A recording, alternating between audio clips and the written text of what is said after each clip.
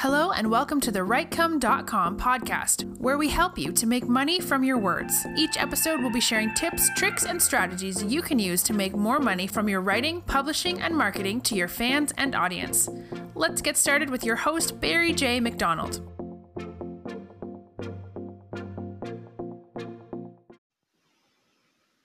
Hi, this is Barry here, and you are very, very welcome to today's episode from Writecome.com.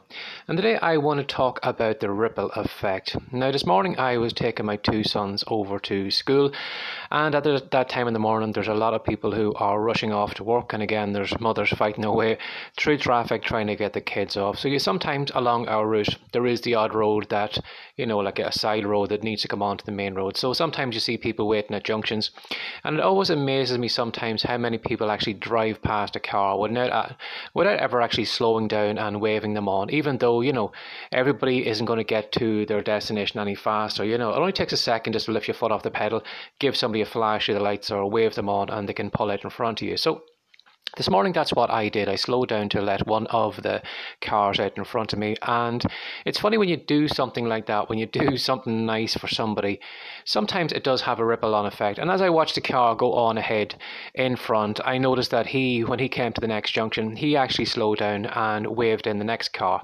And then it probably went on and on and on from there. So my little bit of my good deed for the day or this morning had an effect on the next driver, who had an effect on the next driver. Now, I don't know if it went even further than that. Maybe it just stopped at that point. But sometimes some things you do have a ripple effect and kind of affects other people around you. It's almost like somebody throwing a rock into a lake. You have these little ripples that kind of spread out further and further across the lake.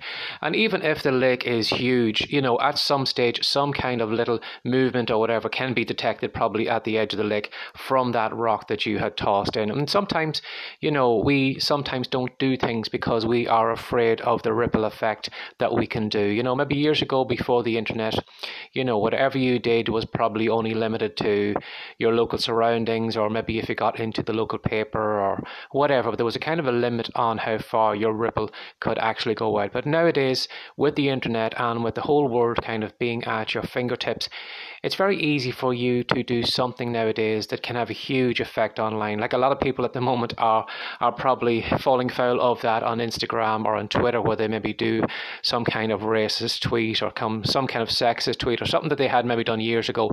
That kind of limited, that kind of small thing they had done then has a huge ripple effect, and people all over the world probably, sometimes do, unfortunately, lose the run of themselves and then come straight over and criticize. And so sometimes it feels like even though you had done a little tweet in your area, sometimes it brings a huge horde of people from all over the world who are coming with their pitchforks looking to get you. And unfortunately, because you see things like that happen, sometimes it does make people want to act small, maybe to do less than they are doing right now, because they are afraid that they are going to draw attention from everybody all over the world by what they're doing. Unfortunately, they feel that as soon as they put something out there, the critics are all going to be over it and they are going to be slagging it off. But I remember hearing one time a story in Bob Proctor's seminar. I think it was the Born Rich seminar. He had read out a letter from a lady who had been to his seminar years and years ago, and it had been written by some old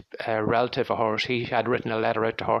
She was doing some kind of stage show, and unfortunately when it came to the stage show coming up, she looked around for her friends to support her, and then on the run up to the show, unfortunately she couldn't find her friends.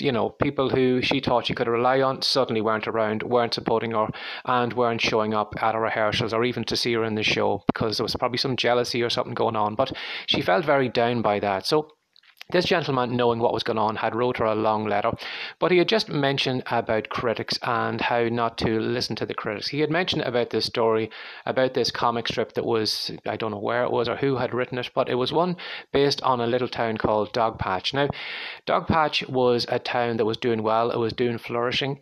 It was, flourishing well.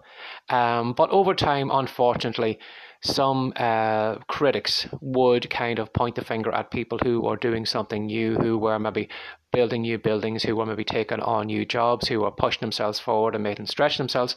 But over time, this kind of group of critics had a little bit of a following, and they used to stand on the street corner and they used to point the finger at other people, make fun of them, make a laugh at them. And over time, unfortunately, the people of Dogville kind of held back on the ambitions they had. They didn't stretch themselves. They didn't try and do things that could draw attention to themselves. And over time, as a gentleman said in that comic strip, Dogpatch slowly withered away, and all that was left in that town was just a herd of critics.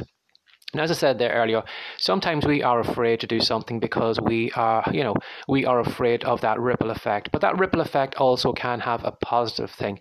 I remember even when I was writing my children's fiction books earlier on, the first couple of books didn't probably get much momentum. I wasn't reaching that much of an audience. But then as I started writing more books and the book series got more popular, I started finding that I would get the odd email coming back from maybe some mother who said that all of a sudden her child wasn't a big reader, but she said that she couldn't get her child away from my box set of books. Or I even had a child one day emailing me saying that she'd like to do some kind of project at school based on me and my books. Now, from where I am in Ireland, this was somebody who was over in America, or I think it was maybe even further away, but I think it was America where I had got that email from. But the fact that somebody on the other side of the world was actually doing a school project about me totally blew me away.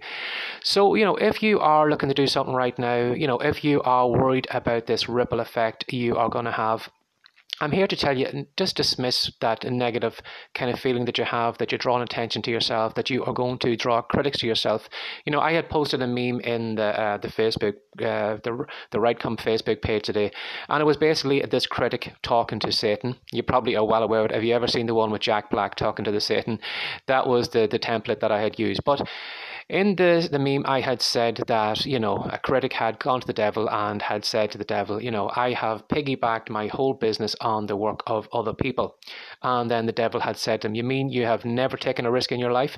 And the person kind of nodded along. And then the devil had said, well, I bow down to your cunning. Now, what I meant by in that meme was that if you do look at most critics, most of them don't actually take a risk in their life. It's easy, like those people in Dogville, to kind of stand on the street corner and point your finger at somebody else and make a laugh at what they're doing, and making a laugh when they fall, when they fall over, or making a laugh when the business falls apart, or making a laugh when something goes wrong, because that is the only kind of entertainment they can get. And you will find critics will go through life, but will never actually have a statue or anything built to remember them. They'll never have movies made about them. They'll never have books written about them, because they are piggybacking on what other people are doing. They will never ever take a risk in your life. So I want to give you that some thought today. If you are, looking to stretch yourself, looking to go out further, looking to maybe embarrass yourself publicly on social media or in your blog by maybe posting content that is maybe a little bit personal or whatever, because you are feary, that's a new word, because you are kind of fearing maybe the backlash or the ripple effect it's going to cause. I'm here to tell you that forget about the negative kind of ripple that might come back to you. Think about the people you are reaching out to, people's lives who are going to be transformed by what you are doing. People who are going to be entertained by your book today, people who are going to maybe, look at life in a different way than you are. Even in this podcast episode here, hopefully maybe this ripple effect might reach out to you. Maybe I might make you think differently about how you see critics. Maybe I might hopefully make you see them more as leeches who are piggybacking on your success rather than some great superpower that you need to be wary of, or you need to kind of bound down to, or you need to kind of curb yourself because you need to appeal them. So give that some thought today. If you are maybe a little bit cautious in what you're doing, I'm here to tell you, go ahead and do it. You're going to draw criticism to yourself anyway, but dismiss the critics. So as always, if you'd like to find out more about Writecome, if you come over to Writecome, WRITECOME.com, or if you want to drop by the Facebook page, you will see the meme in all its glory on the page today. Or if you'd like to reach out to me, you can send an email to barryjmcdonald@gmail.com. And again, if you like this podcast, if you'd like to share this episode with somebody else, or if you'd like to reach out to me, don't hesitate to do both of those. So as always, thanks for sharing your time again today. Take care. Have a great day. Bye-bye.